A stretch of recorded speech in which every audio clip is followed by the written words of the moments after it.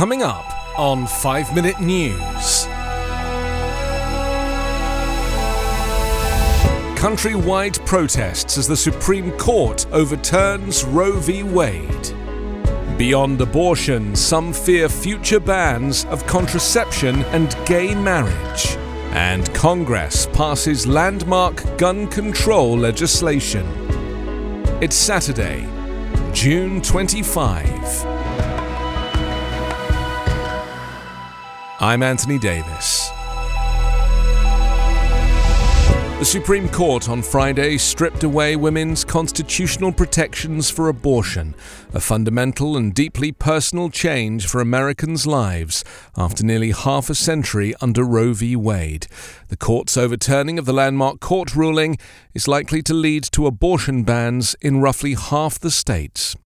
The ruling, unthinkable just a few years ago, was the culmination of decades of efforts by abortion opponents, made possible by an emboldened right side of the court, fortified by 3 Christian conservative appointees of former President Donald Trump, who lied about precedent when interviewed for their appointments. Pregnant women considering abortions already had been dealing with a near-complete ban in Oklahoma and a prohibition after roughly 6 weeks in Texas. Clinics in at least 8 other states, Alabama, Arizona, Arkansas, Kentucky, Missouri, South Dakota, Wisconsin and West Virginia, stopped performing abortions immediately after Friday's decision. Abortion foes cheered the ruling, but abortion rights supporters, including President Joe Biden, expressed dismay and pledged to fight to restore the rights. It's a sad day for the court and for the country, Biden said at the White House. He urged voters to make it a defining issue in the November elections, declaring this decision must not be the final word. The decision is expected to disproportionately affect minority women who already face limited access to health care. It puts the court at odds with a majority of Americans who favored preserving Roe, according to opinion polls. Surveys conducted by the Associated Press, NORC Center for Public Affairs Research, and others have shown a majority in favor of abortion being legal in all or most circumstances, but many also support restrictions, especially later in pregnancy. Nationwide surveys consistently show that only 1 in 10 Americans want abortion to be illegal in all cases. The Supreme Court's decision allowing states to ban abortion stirred alarm on Friday among LGBTQ advocates who feared that the ruling could someday allow a rollback of legal protections for gay relationships, including the right for same-sex couples to marry.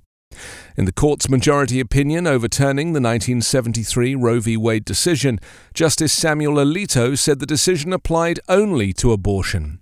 But critics of the court's conservative majority gave the statement no credence. "I don't buy that at all," said Lawrence Gostin, a professor of medicine at Georgetown University and faculty director of its Institute for National and Global Health Law. "It really is much more extreme than the justices are making it out to be." He added it means that you can't look to the Supreme Court as an impartial arbiter of constitutional rights because they're acting more as culture warriors. Gostin and others pointed to a separate concurring opinion in which Justice Clarence Thomas said the court should review other precedents, including its 2015 decision legalizing same-sex marriage, a 2003 decision striking down laws criminalizing gay sex, and a 1965 decision declaring that married couples have a right to use contraception. A sharp increase in anti-LGBTQ rhetoric in the US and opposition to specific kinds of birth control on the right have advocates concerned that those rights are vulnerable. Some abortion opponents treat some forms of contraception as forms of abortion, particularly IUDs and emergency birth control, such as Plan B, also known as the morning-after pill. The Supreme Court's 3 most liberal members argued that the majority decision breaches a core rule of law principle designed to promote constancy in the law and places in jeopardy other rights. The House sent President Joe Biden the widest-ranging gun violence bill Congress has passed in decades on Friday, a measured compromise that at once illustrates progress on the long intractable issue and the deep-seated partisan divide that persists. The Democrat-led chamber approved the election year legislation on a mostly party-line 234 to 193 vote, capping a spurt of action prompted by voters' revulsion over last month's mass shootings in New York and Texas. The Senate approved the measure late Thursday by a bipartisan 65 to 33 margin. Every House Democrat and 14 Republicans, 6 of whom won't be in Congress next year, voted for the measure. House Speaker Nancy Pelosi underscored its significance to her party by taking the unusual step of presiding over the vote and announcing the result from the podium to huzzas from rank-and-file Democrats on the chamber's floor. Among the Republicans backing the legislation was Representative Liz Cheney of gun-friendly Wyoming, who has broken sharply with her party's leaders and is helping lead the House investigation into last year's Capitol insurrection by supporters of then-President Donald Trump. Impossible to ignore was the juxtaposition of the week's gun votes with a pair of jarring Supreme Court decisions on 2 of the nation's most incendiary culture war issues. The justices on Thursday struck down a New York law that restricted people's ability to carry concealed weapons. The bill, crafted by senators from both parties, would incrementally toughen requirements for young people to buy guns, deny firearms from more domestic abusers, and help local authorities temporarily take weapons from people judged to be dangerous. It omits, however, far tougher restrictions that Democrats have long championed, like a ban on assault-style weapons, the kind used in mass school shootings.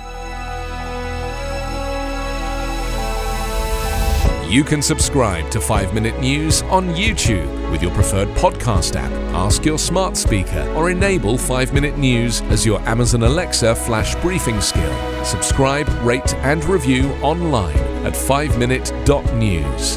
5 Minute News is an evergreen podcast covering politics, inequality, health and climate, delivering independent, unbiased and essential world news daily. I'm Allison Holland, host of the Kennedy Dynasty podcast. Equipped with a microphone and a long-term fascination of the Kennedy family, I am joined by an incredible cast of experts, friends, and guests to take you on a fun, relaxed, yet informative journey through history and pop culture. From book references to fashion to philanthropy to our modern expectations of the presidency itself, you'll see that there is so much more to Kennedy than just JFK or conspiracy theories. Join me for the Kennedy Dynasty podcast.